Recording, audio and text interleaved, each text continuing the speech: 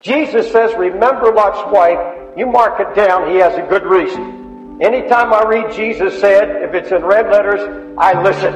More than any other time, I listen because Jesus said it. Jesus said, remember Lot's wife. There's a lesson in this, and I want you to think about it. Lot, when he broke away from Abraham and went their separate ways, remember the scripture says that Lot set his face toward Sodom. Beautiful, at that time, beautiful pasture land, and he set his face. Now, there's no record of his being married at the time. Evidently, Lot found his wife in Sodom. She was evidently born in Sodom, raised in Sodom, and she was from that lifestyle. This woman was under the focus and influence of one of the great prayer warriors of all time, Abraham, a man to whom God listened as a friend. So she had great power of prayer behind her. She had a righteous man teaching her. And she also had angels warning her and taking her out of the city. Now, Sodom and Gomorrah had fallen into such depravity, remember, that God says that's enough. He sends two angels to get a man's eye-level view of it before he would send judgment. These two men, angels, now they came in the form of man. They didn't look like angels. They looked like eyes, hands, feet. You know what I'm talking about? Now, Lot is sitting as a judge at the gate of the city. He welcomed people who came in to the city, especially strangers. He sees these two men. He welcomes them. And he says, welcome to Sodom. And he said, come to my house. Come, my wife and I will feed you. And are you staying overnight? Yes, we're staying overnight. And at the first, I don't believe they gave the reason why we're there. In fact, it was probably only after the Sodomites gathered to try to rape the angels that they finally gave Lot the reason why they were there. But these were God's representatives, and they've been sent. They had the power to judge. These angels brought the fire. They brought the judgment with them. All they had to do was speak the word, and Sodom would be burned in a Holocaust. And if you follow the picture, they said, no, we're going to stay on the streets. We're going to just sleep on the streets tonight. They wanted to know what was going on in the middle of the night.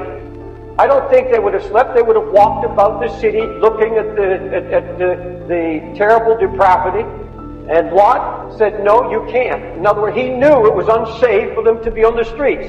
Now, if you think Sodom was wicked, knew they were in danger, so they take these two men to the house. Now, these men are walking with Lot, and evidently these angels were very attractive men. They were handsome men. And as they are going, Sodomites, homosexuals, the city had been given over to homosexuality, and the men are watching Lot take these two men into their home, into his home, and the word spreads all over. They get in the house, and Lot and his wife prepare a feast, and they're sitting there feasting, and suddenly there's a racket outside because, now this house evidently was an individual house. It was not an apartment.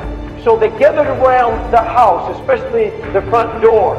And there were old granny-type gays. There were young boyish-looking gays. These were all men, the Bible says old and young, gathered around that door and began to pound on the door and say, send them out. And Lot knows what's happening. He's been in this city. He knows exactly what they have in mind. Lot goes out, shuts the door behind him. He said, these are my guests.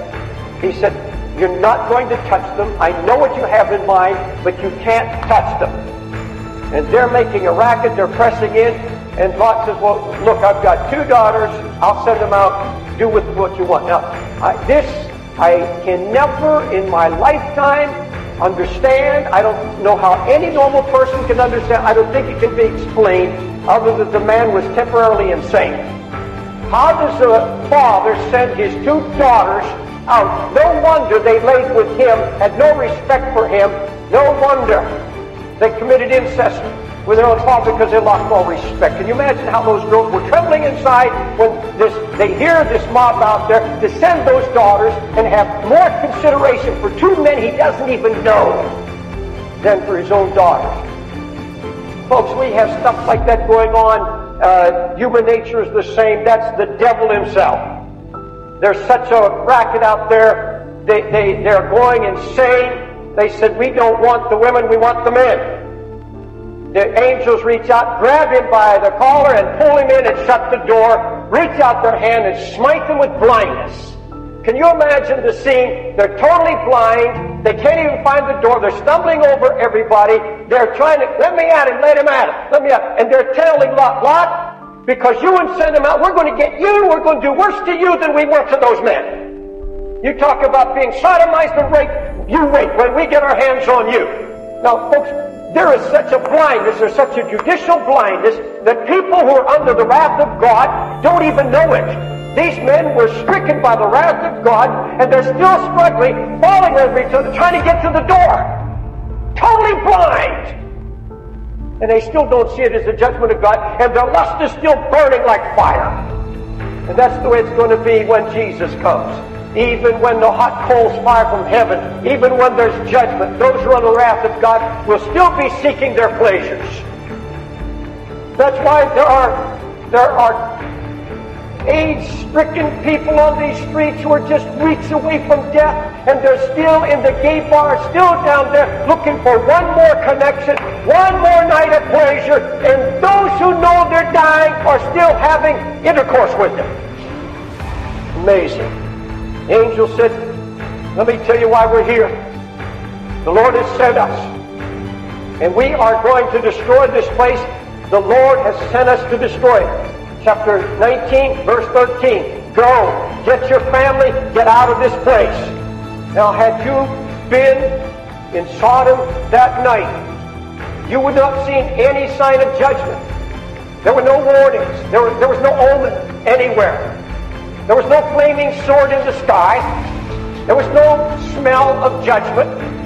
And yet you would have seen, late at night, you would have seen one man in Sodom. His name is Lot, and he's running around to his sons-in-law, his two sons-in-law, knocking on the door and saying, there are two angels that have visited us, and they told us that God's going to destroy this city tomorrow, and we've got to meet at my house and leave and get out first thing in the morning. And the Bible says they laughed at him. They mocked him. He was as one who mocked, they said. You would have seen no sign of judgment whatsoever, and it was a sleepless night, I'm sure. The Bible says Lot lingered. He lingered. The two angels, Lord said, being merciful, they brought him forth without the city. Now, folks, the first thing in the morning, the angels had to awaken these people. And the Bible says, arise. The angel said, take your wife and your two daughters, get out, flee, lest they be consumed. Get out, flee, run. And the Bible says Lot lingered. The two angels then took them by the hand forcibly, and the Bible said they led them forth outside the city, and they cried, escape for thy life, look not behind thee, escape to the mountain, lest thou be consumed. Folks, here's a picture. There are four people. I don't know if they're 2 miles away now before it happens. I don't know. But there are four people running toward the mountain. Lot, his wife, and his two daughters. The two sons-in-laws are still in Sodom. And all of a sudden, there's a little dark cloud gathers, and it gets thicker and thicker. And the sun is clouding, and pieces of brimstone begin to fall. And over here on a piece of canvas, a little fire starts. And over here, it falls on a grass roof. And suddenly there's a flame here and a flame here. And people running saying, fire, fire. But it's getting darker, quicker and quicker, because the angels have now left the city. They stretch forth their hands, and the judgment has begun. Folks, I don't know if it took half an hour. I don't know if it took an hour. But I believe the judgment began to accumulate. Those brimstones have got bigger and bigger, and suddenly fires are burning all over that city. People are trying to run, but within a mile radius, they run as fast as they can. There's just as much brimstone falling, and suddenly it's in their hair, it's around them. They are being suffocated. There's a suffocating sulfuric. It's coming out of the ground now. There is slime, there is brimstone, and there is fire, and suddenly there's a holocaust. Everybody's screaming, everybody's running. It's Judgment Day. And God kept His word. The angel said, don't look back. Don't look back. Keep moving, or you'll get caught. That's going to spread. The brimstone is spreading because it's going to take Gomorrah, it's going to take these other little cities they told us. We've got to get away from all of it to a place of safety. Keep running to the mountain. Flee from the wrath of God. Flee. Run. Don't turn back. I believe Lot and the daughters just kept moving on. They could have been half hour, could have been hours before they even knew she was missing. And she stops. And she turns and looks at Sodom. Now, folks, that look is not just a moment. That look suggests a lingering, longing look back to her old lifestyle, back to her old ways. And folks, the brimstone is coming closer and closer, and she knows it, but she's transfixed. Something happened in her heart that's going to be expressed in her very physical body. Her heart has grown hard. She is angry. She is longing. She's weeping over losing her past. And if you know what the Scripture says, that brimstone and that salty brine begin to fall on her, and by now she doesn't care. She said, I've lost everything anyhow. Suddenly she's suffocating, and I don't believe she even could take time to fall to her knees, because I believe it just came up. In fact, the Bible suggests a mound of salt. And the Bible said she turned to a pillar of salt, rock hard salt. Can you imagine a week later when people came from around and heard about the Holocaust, and they come and they pass this pillar of salt and they see the outline of a person with the face headed towards Sodom? And what an incredible witness it was. A witness of hardness. An absolute witness to a hardening. Now, Jesus, remembering this, says, remember Lot's wife. The Bible said everything that happened in that Old Testament are examples to us upon whom the end of the world has come. There are examples. They have meaning. Now, Jesus, that's what he's saying.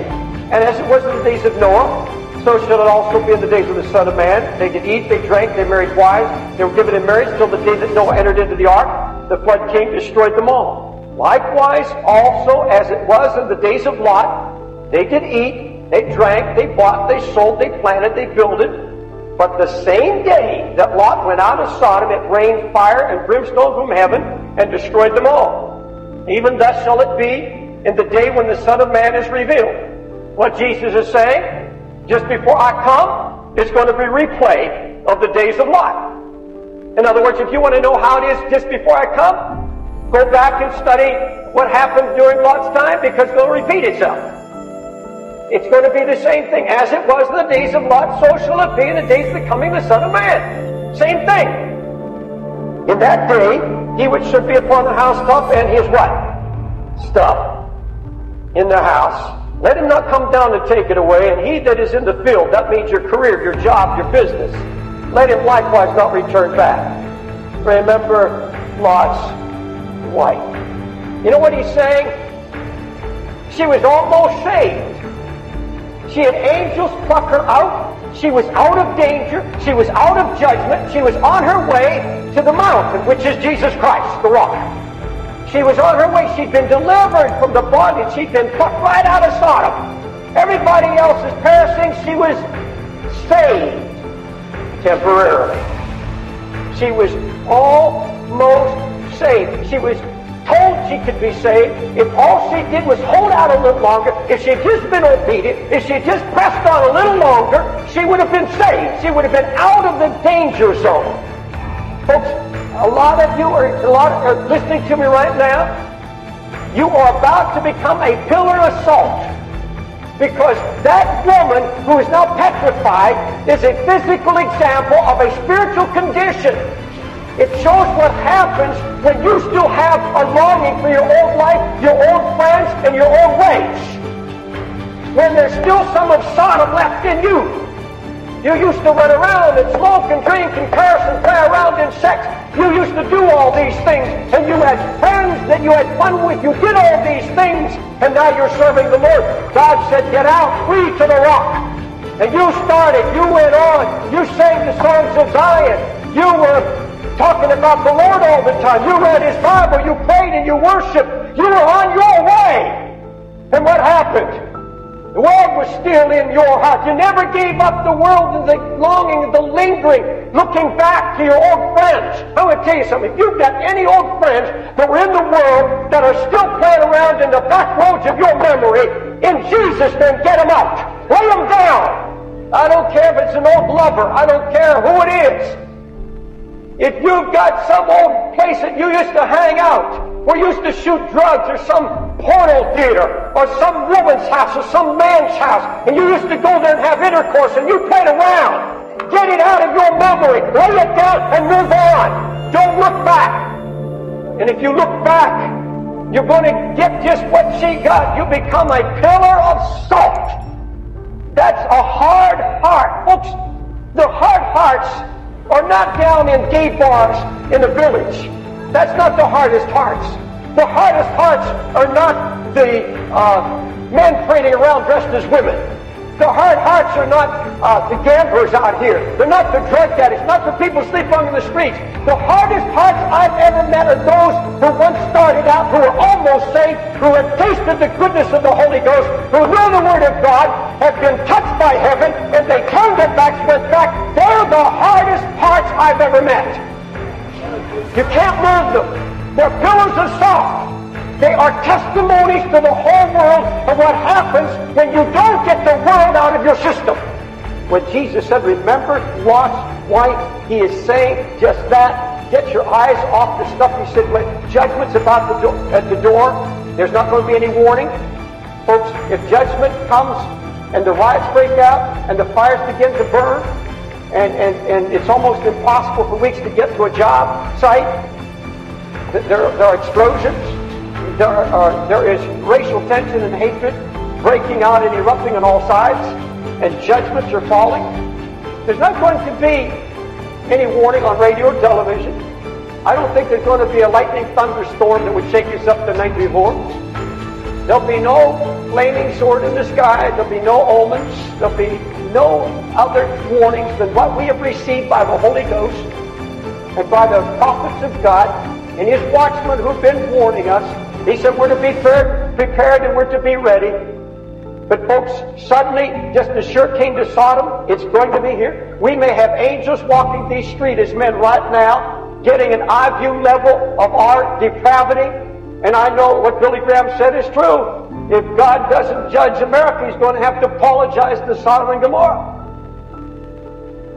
But I want to tell you, when the fires begin and the judgment is here, there are going to be some people so hard and so blind, they're saying, well, let it rain, let it burn, I'm going to heaven, everything's all right. They're going to wake up in hell, almost saved.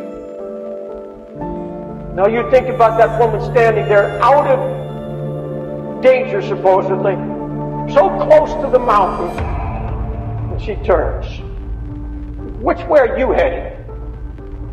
Where's your face headed? Now you may have your feet going this way and your head starting to turn that way. No, your head has to go the same direction as your feet. You've got to turn your eyes on Jesus. You keep running to the rock. You keep fleeing to Him. You go to Jesus and He'll deliver you from the wrath that's to come. Hallelujah.